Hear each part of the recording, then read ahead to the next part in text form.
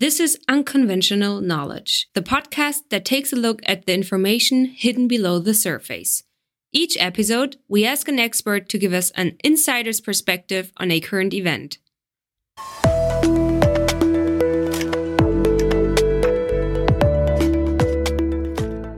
Many believe that Switzerland has avoided the wave of inflation affecting most of Europe. But the reality is not so simple. We asked Henrique Schneider, chief economist of the Swiss Federation of Small and Medium-Sized Enterprises, to describe the situation. Switzerland has a reputation for responsible fiscal and monetary policies. Seemingly, the reported inflation rate of 3.4% in June 2022 corroborates this image, especially when compared with the 8.6% in the Eurozone and the 9.1% in the US. The problem with this picture is it's completely wrong. The Swiss reality, instead, is marked by an ultra-lax monetary policy and a decrease of purchasing power since 2015. More interestingly, the Swiss situation serves as a case study for the many phases of inflation. Inflation is a multifaceted phenomenon and is only barely captured by inflation rates. Let's start with that.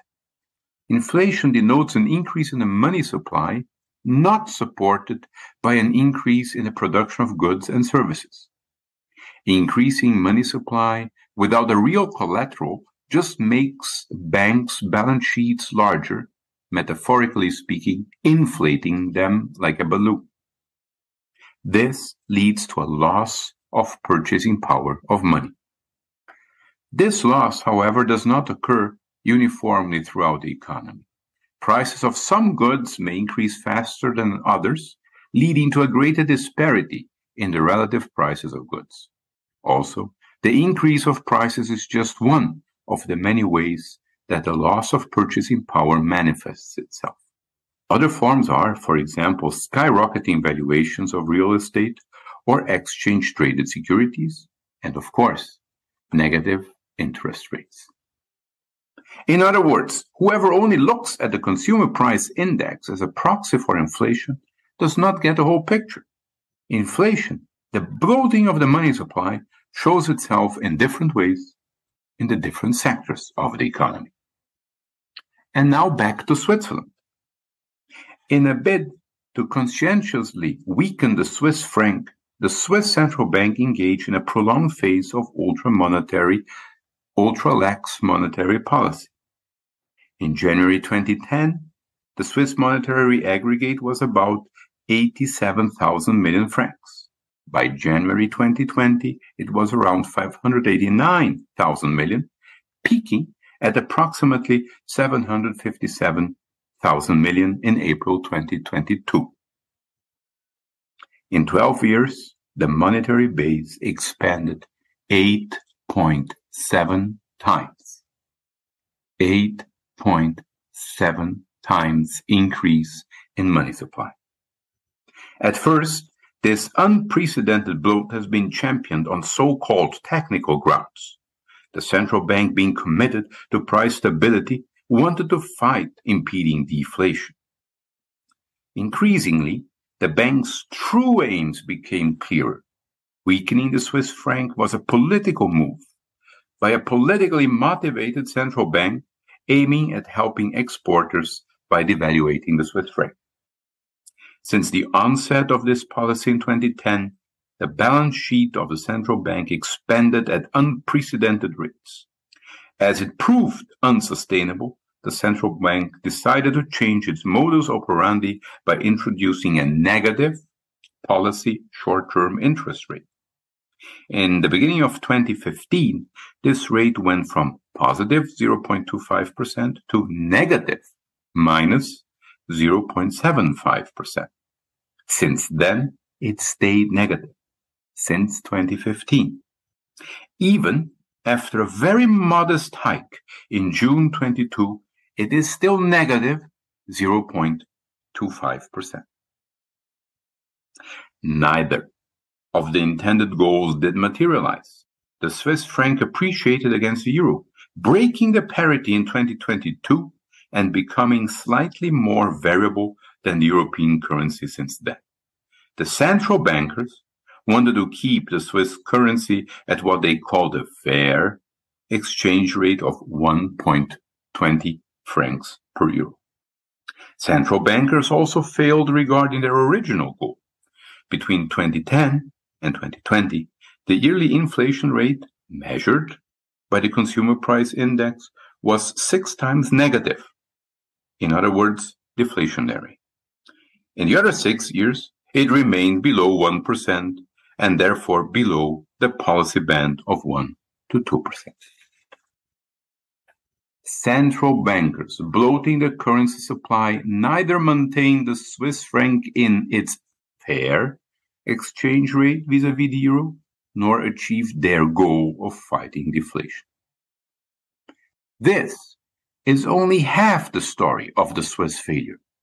The other half is marked by sectors in which a tremendous loss of purchasing power occurred due to the machinations of the Swiss central bank.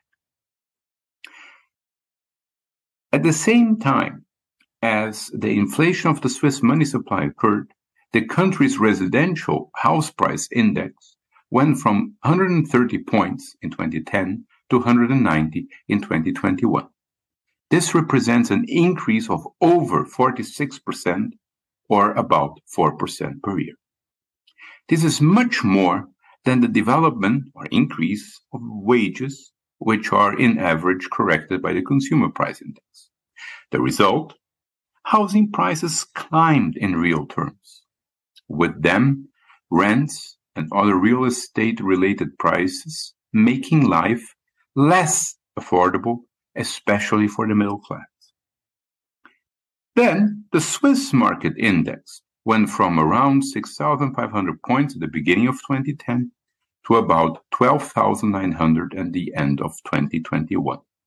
And even after all turmoil this year, it's still over 11,000 points. At its highest point, the market for exchange-traded shares almost doubled its value with relation to the inception of the central bank's inflationary policy. It still trades 70% higher compared to 2010. However, in the same period, the Swiss economy only grew by around 20%.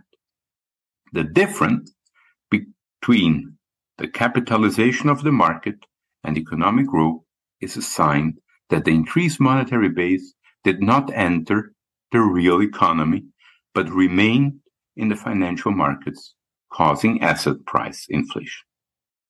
A third way in which the central bank's inflationary policy diffused was via the pension system. One of the main reasons for the Swiss being relatively well off is the mandatory but defined contribution system of retirement provision. Currently, the whole system has around 1.3 trillion francs under management. The Swiss central bank introduced the negative interest rate, and that negative interest rate cut away some of these assets. First, the negative rates were applied on pension schemes' liquidity. Second, the negative rate lowered the bond market into negative territory as well, lowering the returns for the pension funds, and especially the expected returns. Third, it led many funds to seek risks that were not appropriately remunerated by premiums. Negative interest rates chipped away at least 50 billion Swiss francs of the plan contributors, harming, again, especially the middle class. The Swiss case shows how the bloating of the money supply leads to the loss of purchasing power of money. This loss cannot be thought only in terms of the consumer price index, because money diffuses differently in the different sectors of the economy. In the Swiss case, the ultra-lax monetary policy of its central bank led to an unprecedented high in the cost of real estate, to asset price inflation, and to the deterioration of pension funds. On the other hand, this inflationary policy did not achieve any of its goals, letting the central bank fail on two fronts. I hope this explanation from Henrique Schneider helped you to understand the many ways in which inflation can show up. For more on this topic, please check out our website at gisreportsonline.com or follow us on social media.